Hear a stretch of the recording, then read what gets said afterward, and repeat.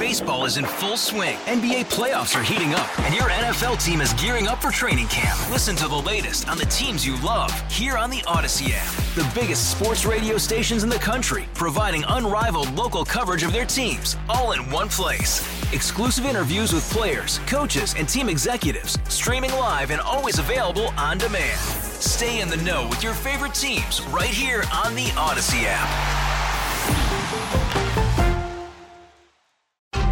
You're listening to KCBS In Depth. Really, in order to find quality care, you often have to be on a wait list that's months long. The people, places, and issues the Bay Area is talking about. The aggressive advocates who were looking to overrule Roe for so long, they really had no idea of the consequences they might be opening up. In this case, there very well may be charges that are appropriate. For example, trying to obstruct an official proceeding of Congress, right? That is unlawful. This is KCBS In Depth.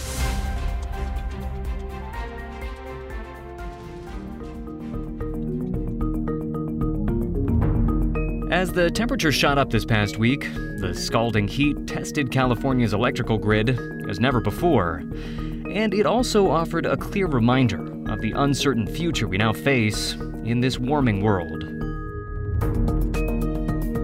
Welcome to KCBS In Depth, broadcasting throughout the Bay Area and streaming on the Odyssey app. I'm Keith Menconi. Today on the program, we're going to discuss the fallout from this record-setting heat wave, and also hear why one advocate worries that even after all the recent heat disasters, we're still not taking the dangers of extreme heat seriously enough. It exacerbates existing health conditions. It has huge impacts on our mental health. It has impacts on our educational system and our ability to learn. So it is really one of these full spectrum challenges.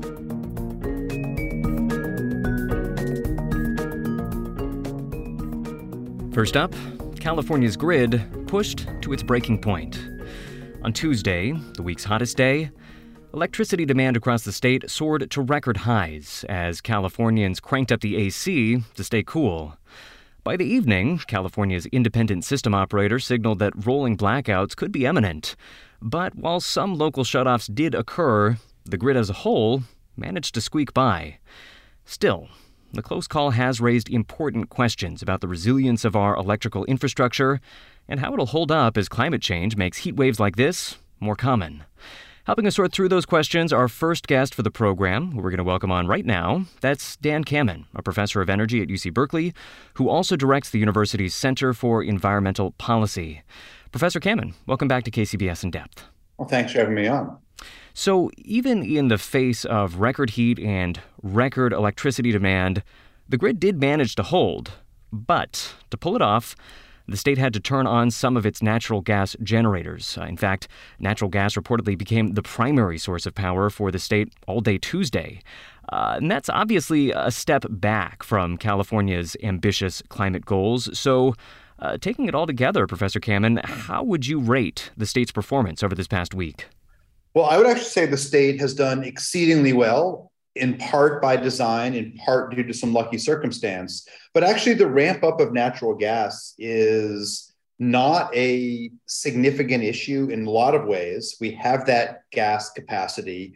We are trying to decarbonize, but it's really the clean energy and the smart energy systems that got us through so far this week without blackouts. So actually, what's happened on the grid so far has really been a testament to the power of renewable energy, the power of energy storage, and the strength of consumers in responding to a crisis by delaying high power needs until time in the day when there's more energy. So I actually view this very much as a strong statement that the clean energy future really can work and that we actually should be more aggressive as opposed to less aggressive because clean energy is cheaper and generates more jobs than the fossil energy system that we're replacing.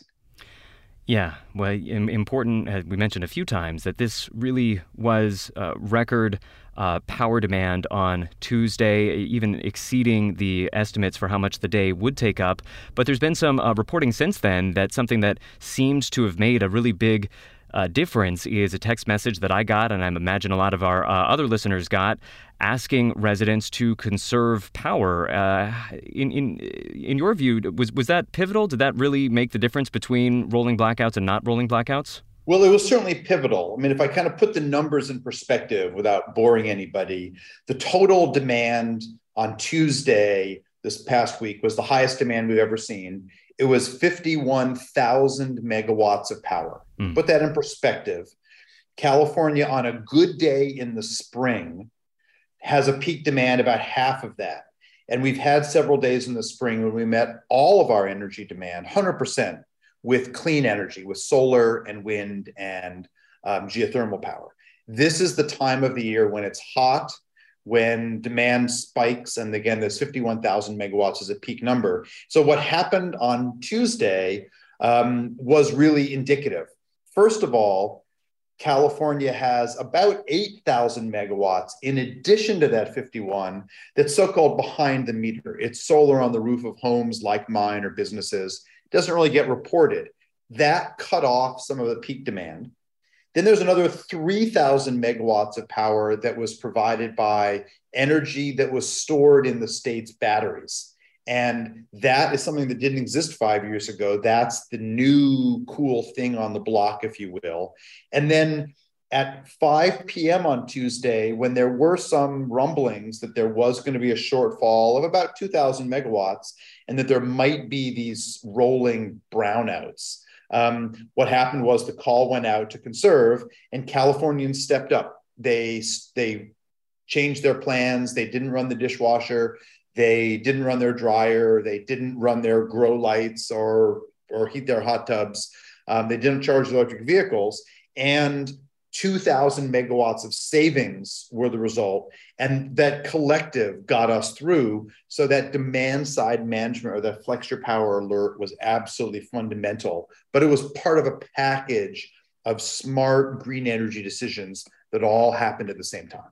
All right, real quick, just going to reintroduce you. This is KCBS In Depth, talking today about the epic week of heat, what it meant for the state's power grid, getting the view from Dan Kammen, a professor of energy at UC Berkeley, also an advisor to the U.S. Agency for International Development.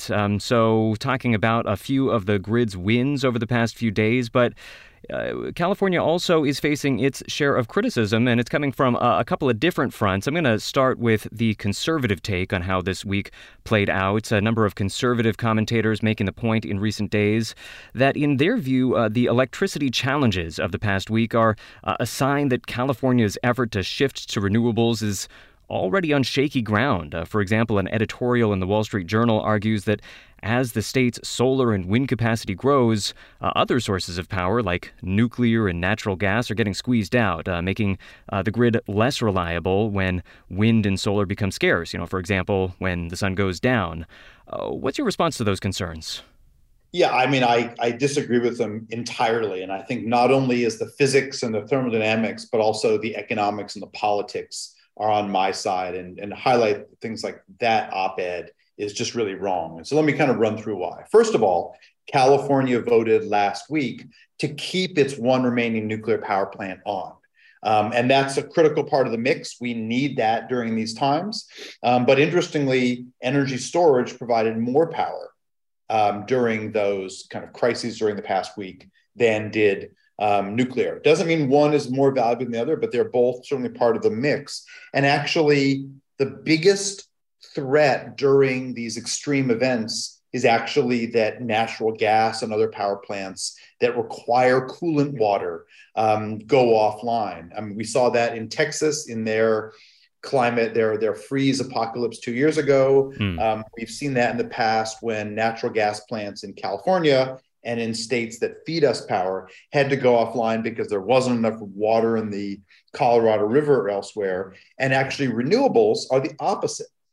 And the more that we diversify our energy mix into solar and onshore wind and offshore wind, and that's coming now, and geothermal power, we make our grid more and more reliable. And the other feature that makes the grid more reliable is more energy storage. And so while there are commercial storage facilities like in Moss Landing and in Los Angeles and elsewhere. Interestingly, the more we push towards electric vehicles, the more we build mobile storage units into all of our driveways, because the battery in your electric vehicle can power as many as 5 or 6 homes at once. And if we send the signal to those electric vehicles, if you would like to sell power to the grid at this time of crisis, we've effectively developed an informal new power system that gives us even more reliability. So unlike the Wall Street Journal, all of the data shows that clean energy makes our grid more reliable, also more socially equitable, because we're not polluting so much in the area where poorer people live. So I think they're misguided. And I think the clean energy future that does have more jobs than the dirty future is actually a system which meets many economic, energy, and environmental and social goals all at once. Yeah. Bringing in some of that other criticism that we alluded to just a little bit earlier, more from the environmentalist perspective, some folks seeing this use of natural gas as a failure of planning. That, we really do want to get to the point where we can go through a very hot day and not need to go to the point where most of our power is coming from natural gas. Maybe that criticism is unfair. Maybe we're kind of rushing things a little bit, having that expectation. But if that is the ultimate goal, what is it going to take for us to get there from where we are right now? Yeah, so this is an interesting point. I mean, you're talking to someone who has helped to write a number of California's laws to both set a target for us to be 40% lower in emissions than our 1990 baseline. That's the year of note by 2030. And we just had a bill fail in the state legislature last week that would have required us to get to 55% below by 2030. Most of the opposition were conservative and business groups that didn't want to be pushed further. And the irony of that is that the more we push to clean energy, the more jobs that we get. We already employ many more people in the solar industry in the state than in our utilities. And the more we push not only solar, but energy storage and wind power, we will generate more job options. But the other part of it is that our goal on paper today is to fully get off of natural gas and other fossil fuels by 2045. And until we pass legislation to move that date earlier, like some European countries are doing, to make it 2040 or 2035, or as I've advocated based on our analysis, we think we could be carbon-free in the energy sector by 2030 if we accelerated the deployment of clean energy and energy storage. Those are things that we can't be surprised that we're not there today when we haven't yet passed the laws. But the energy analysis says we could be a carbon-free energy sector in California, the world's 5th largest economy, certainly by 2035, and I would argue by 2030. So this is really an issue of planning. And while I'd like to go more quickly, I understand the reasons that some people want to go more slowly, but certainly renewables have made our grid more reliable and more cost effective than just relying on fossil fuels. Yeah, well, taking all those points together, I mean, a theme of this particular program is reflecting on the heat as it becomes more prevalent on this planet, as the world warms up, and trying to think through what that's going to mean for California. It sounds like you're saying that even as the heat challenges get worse, we can hope that our grid is going to be up to the challenge? Not just hope. I mean, the sad truth is that as hot as this week has been, hottest week on record, it arguably may be the coolest or an average coolest summer compared to what's going to go on in the coming decade. So we're passing on to the next generation a heated planet, and a planet that is particularly thirsty for more energy, more clean energy, water, et cetera. So I think what we're seeing is we need to greatly expand the amount of energy from the grid. We need to electrify everything, and we need to diversify who has that energy. So rooftops of housing developments, rooftops of schools, rooftops of businesses, large solar fields, wind in the desert. We're going to be building during this decade a large offshore wind industry that sends us electricity, but also sends us hydrogen, which is energy in a stored form. And it's really how quickly we accelerate that process that will demonstrate how quickly the benefits of going green reach out to all Californians. And that's the challenge that I'm engaged most directly in today. All right.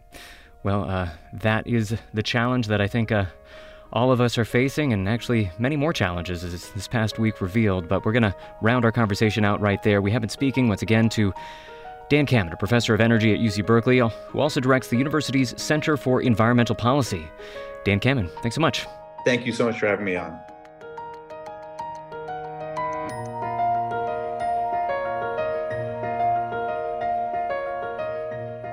You're listening to KCBS In Depth, your weekly deep dive into the events and trends shaping life in the Bay Area and beyond. I'm Keith Menconi. Today in the program, coming off a week of record-setting heat for California, we're talking about some of the ways the changing climate is reshaping life in the state and how we might be able to adapt.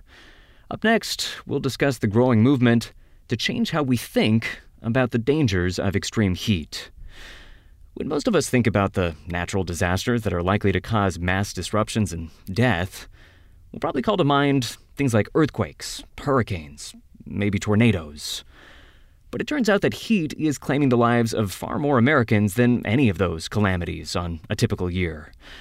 So there's a disconnect between our perception of the danger and what the raw numbers are telling us. And our next guest is hoping to help bridge that gap. That would be Curt Schickman. He's the Director of Extreme Heat Initiatives at the Adrienne Arsht Rockefeller Foundation Resilience Center in Washington, D.C. Curt Schickman, welcome to the program. Oh, it's great to be here. Thanks for having me. So, while all of us are thinking about heat, set the record straight for us. How far out of whack are our perceptions? How dangerous is heat really? Well, heat is one of these challenges that's insidious because while it doesn't project itself in a very visible way in most cases, although it sometimes does in terms of bent railways and melted roads or unusable airports, it is typically not one of the disasters that we see. And yet it is, as you note, one of the deadliest that we face in an average year. And going beyond just the worst case scenario of death, it exacerbates existing health conditions across a wide variety of different health conditions related to, cardiopulmonary disease, renal disease. It has huge impacts on our mental health. It has huge impacts on those that are dealing with or recovering from addiction. It has impacts on our educational system and our ability to learn, which affects our lives, not just today, but into the future. So it is really one of these full spectrum challenges that cities and people face. And yet it isn't one that we've done as much as we could to warn people about and to help them prepare for what that means both today in the midst of an existing heat wave, but also into the future and how we sort of prepare for a world that's hotter and that has more extreme heat days in them. Right. And preparing for that world is something that's going to take a lot of different kinds of work. One form of preparedness that I know you and your team have really been advocating for is better messaging about the dangers of heat. And on that front, California just had a bit of a breakthrough. This past Friday, Governor Newsom signed into law a measure that'll create a new ranking system for extreme heat events, similar to the way that we rank hurricanes. So, we could someday soon be talking about a Category 2 or a Category 3 heat wave. This move makes California the first state in the nation to take such a step. Why is this something that you've been pushing for, Curt Schickman? What are you hoping ranking heat waves could accomplish? Sure. Well, there's a couple really key pieces to this. And the first is it's not just ranking or categorizing days, but really linking our weather and our forecasted weather to the expected health outcomes that those conditions will have. That's a really key underlying piece to this. And there are many different ways to go about that. And certainly there are some good examples of that. We're approaching it from one particular direction and allowing us to look at the forecast from the Weather Service out 5 days. And based on our knowledge of local conditions in a particular place, to be able to identify or estimate what that potential health outcome will be, and then from there, be able to categorize the severity of that particular day based on that health outcome. So that might be a little bit different than how we do hurricanes currently, but I think it really grounds the warning systems in what is the core purpose of warning systems, which is to warn people about potential danger in the most direct way, which is the impact that it will have on their health. So we're doing that in a number of places. In Seville, Spain, we've actually also looked at the opportunity that when you have multiple very dangerous days in a row that you're within the category system, we can recommend a name for that heat wave.